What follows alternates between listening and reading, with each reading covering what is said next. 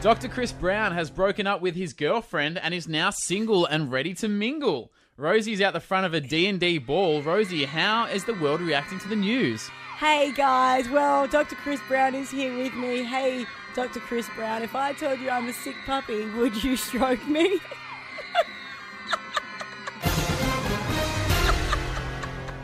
In more breaking news, a reporter has just been fired.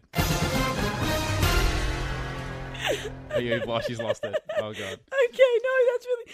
Yes. Australia won the World Cup final on the weekend and David Warner used his new bat. Now, Rosie's reporting from the MCG. Rosie, what's the difference in sound between his new bat hitting a ball and his old bat hitting a ball? Yes, Ryan, I'm down here and I imagine once again that you want me to make noises of cricket balls, don't you? Yes, I do.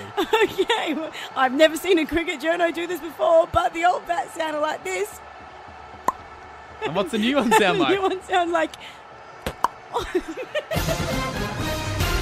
you hear the difference? Yep. Good, great. It's a click at the start. It was a click at the start. Mike Baird and the Coalition have claimed victory in the New South Wales state election. Premier Baird claims good governance comes down to the 4 Ds.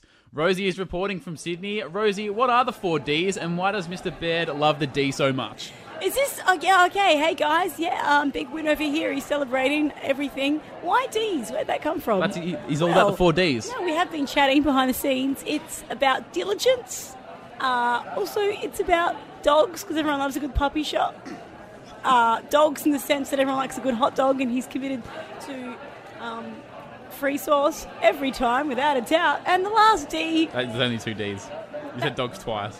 One's a hot dog, one's a dog. Okay, right. And the last D, apart from diligence, dogs, is downtown Sydney.